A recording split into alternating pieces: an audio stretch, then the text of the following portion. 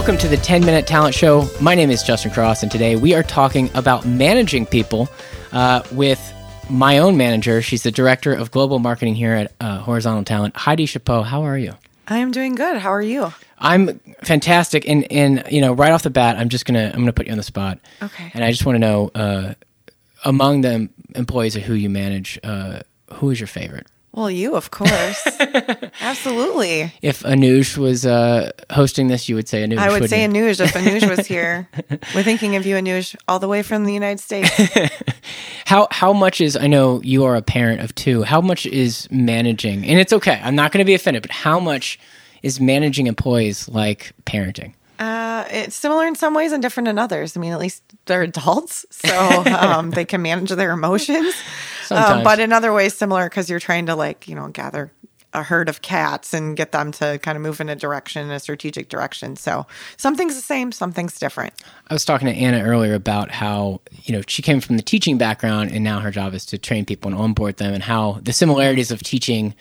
And she goes, actually, I said, are employees more like fifth graders or high schoolers? Because she taught both. And she said fifth graders because we're more new employees are very optimistic and excited. Whereas high school kids are like jaded. Yeah, they don't care anymore. Yeah, they're like, I'm over this.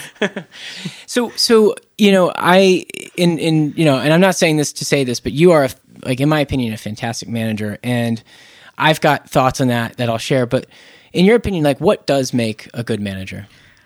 That's a great question. I think what makes a really good manager is somebody who's really empathetic and understands their employees and also understands the work that needs to be done, not just go do it, but hey, I've done that work. And then just is really empathetic and understanding of they're human beings. We're all human beings. We're not just robots, right? Trying to get stuff done. And Absolutely. So trying to be empathetic and put yourself in the shoes of somebody else makes you a really good manager.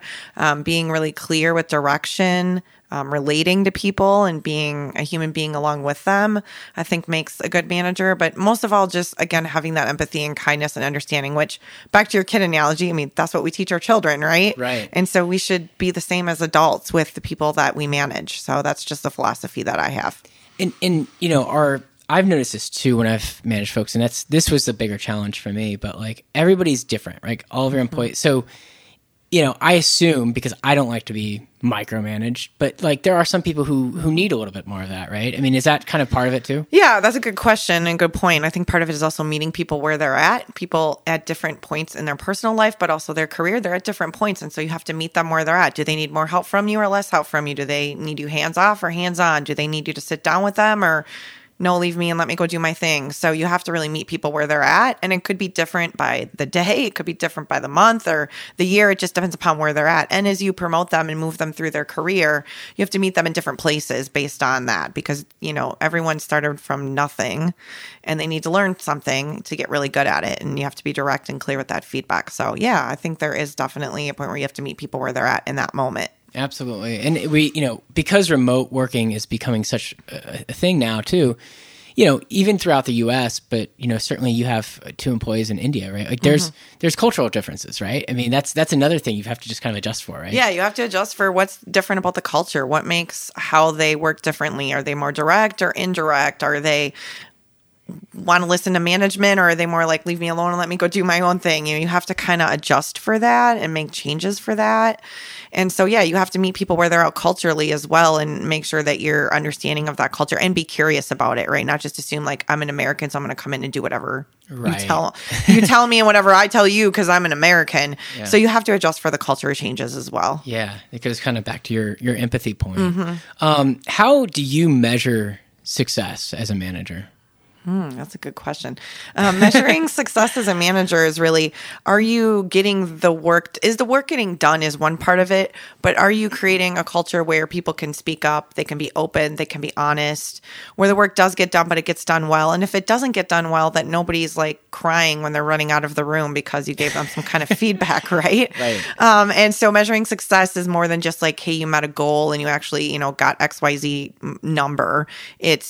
Is everyone happy? Are we moving along in the right path? And does the organization as a whole understand what the group is doing and supportive of what the group is doing? So I think all those things are measuring success. It's not always just about meeting the numbers. It's about are we feeling good about what we're doing? And I always tell, for marketing, we're not doing brain surgery. So let's not like beat ourselves up over this. Like we don't have patients on the table here. Let's do a good job, but not beat ourselves up over something that we may notice, but someone else may not notice. Right. And, I think that it's funny you say that because it's sort of like, going back to, kids and stuff, like when you tell them, like when you micromanage them or you're all over them about something, like I felt very tense in the past, where I literally had a boss who would look over my shoulder, G-chat me and like kind of berate me over G-chat, and she could like watch me like crumble as she was giving me, and it was cruel almost, but I just remember not feeling like I really owned what I did, instead I was like walking on pins and needles, like making sure I didn't screw up. And I think like the fact that creating that environment of ownership is pretty big, right? Yeah, I think that's a really good point. I mean, people want to feel like they own stuff. They don't want to come in and just feel like they're just like a lab rat kind of just doing things, running on the wheel, spinning on the wheel or a hamster. They want to really feel like they can own something, and that when they walked away from that job and, hopefully years down the line that they've put their thumb on it, they've done their best work. And it's been a cultural milestone for them, but also for the company, and they can feel really good about what they've done. And you can't do that if you don't have ownership and you don't have trust in your employees. And so it's important to have both of those so that you can really feel like they have ownership.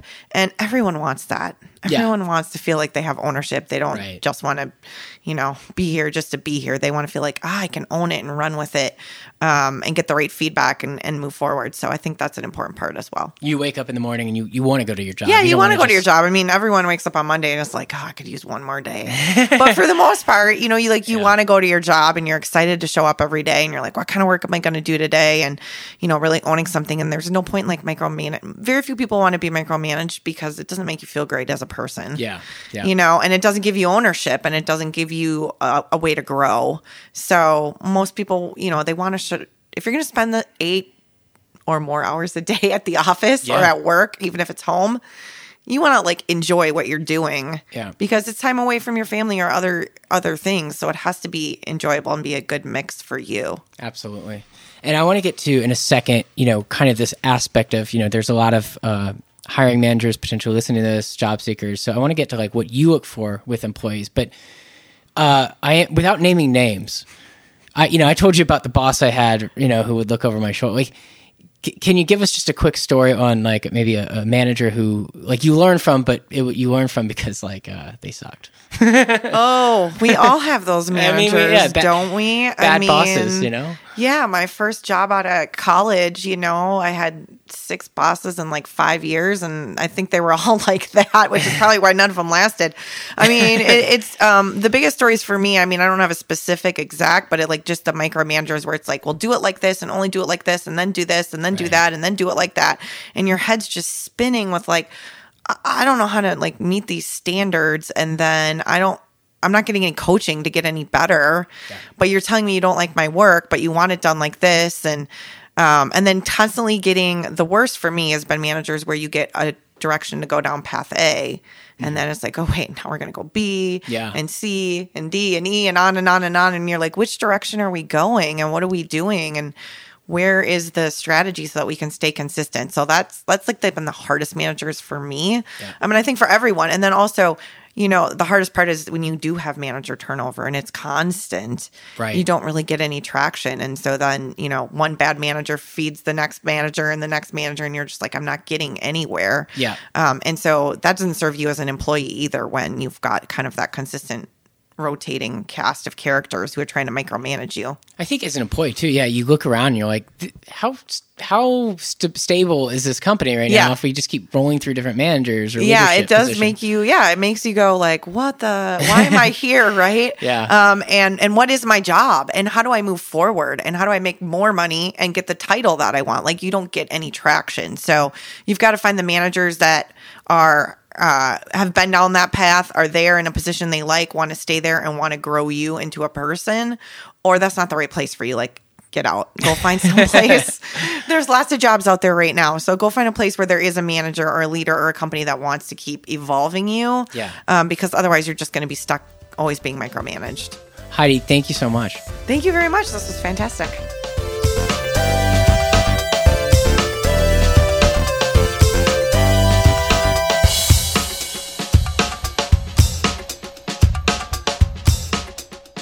So, you kind of led me into this next question, which is, I know your story a second ago kind of came out of college. You had several different bosses, and a lot of folks may be listening to this who did just get out of college and they're recent grads, or maybe they're looking for a career transition or just to move up the ladder. But as a hiring manager who is, interviewing all of those types of people, like what are a couple of commonalities that you look for when you're interviewing? Yeah, that's good questions. I think as you're looking at jobs and you're changing jobs, the things that I look for are people who can communicate up. I call that communicating like up the ladder, basically. Can I put you in front of somebody if needed that's higher up than you, and you can communicate appropriately and self-manage yourself in that situation? And also being able to send an email and be like, hey, I didn't get this done, versus not doing anything. So communicating up the ladder, being a really good communicator in general, across the board, being really clear about your wants and needs, people who want to ask questions and are curious and want to get stuff done. And honestly, people who have more than just work, right? They have other passions and things they do outside of work. Those are the most interesting people to work with, right? Right. And so those are the people that you really want to look for to bring onto your team. And it's not always about, do you match every skill and check every box, but do you have a good attitude? Do you have something else that makes you exciting as a person, right? That's more than just that you can bring to work that can make you a better worker. That's the important part too. So certainly all of those things. And then people with empathy, our level of emotional intelligence in this country isn't always where it needs to be. But you have to have emotional intelligence and not let one thing someone says just take you down into a rabbit hole, right. Or be concerned about what other people think of you, quote unquote. So emotional intelligence, a high level of emotional intelligence is really important. That's something I know I've learned as I've gone throughout is being able to handle criticism, sort of filter it and say, okay, maybe this is something I can work on or I can improve on, but also maybe this is crap and I don't, being able to kind of just know when to take it in and reflect and help you versus just let it go. Yeah, exactly. You have to be willing to not let it affect who you are, but certainly being willing to say, if somebody affected you that way, was it you internalizing it? Right. Or was it actually them making a big issue of it? And how do you rectify that? And the thing is, the one thing I've learned is the mind is always on. Yeah. And the mind is always trying to create meaning. The mind is a meaning-making machine. Yeah. So it'll create meaning behind everything. And you have to kind of step back from that as a human and go, I'm creating meaning where there is no meaning, and change your mindset. And sometimes there really is meaning there, and you have to kind of try to figure that out. And that just comes with time and expertise and flexing those skills. Totally. And, I kind of have two more questions before we go. One is, you talked about a second ago, looking for, candidates and that you interview who can sort of speak to the higher levels and not, for lack of a better word, vomit on themselves. What about you have, you have to work with leadership yourself. And I know that's always been a little bit of a challenge when I've been in management positions is being able to manage up. Can you just talk a little bit about that and kind of that balance? Yeah, that's a great question. I think that's another great skill is being able to manage up to other people. There's a balance between sharing the right kind of information and not sharing the right kind of information. And so by that, I mean, are there things that they absolutely need to know that will strategically help them as a leader understand the work you're doing? Are there things that you just do because you got to do them? So how do you pick the right things to manage up to, and where do you fall on a sword and where you don't? I mean, there's some things where you're like, I really don't want to do this, but it's not worth falling on a sword over. So just do it and move on to the next thing. And then there's things where it's it's going to affect the brand or the company in some way that somebody's not thinking of. Those are the things to fall on a sword over and be sure that you're clear in communicating. So, I mean, communicating up is a learned skill, and I don't think anyone's ever done learning that skill, but certainly is something that you have to practice. Where do I communicate up? Where do I flex forward? Where do I flex back? Where do I let things go? And then where do I think of a different style or path or way I can do it? And it just takes time and practice, really. Yeah. Well, that again kind of leads to my last question, which is sort of your just one. I know it's a loaded question, but your one major piece of advice for managers who are hiring, whether you've been in a business or been in a company for a long time and just always looking to improve, like you said, or, you're starting out as a new manager, and like, what's your piece of advice that you would give them? Just one big takeaway.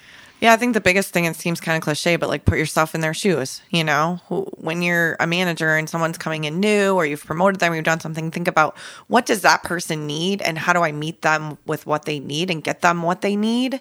And so I think putting yourself in their shoes and being thoughtful about that is really an important piece, and not just being like, oh, here you go do whatever, like blah, blah, blah.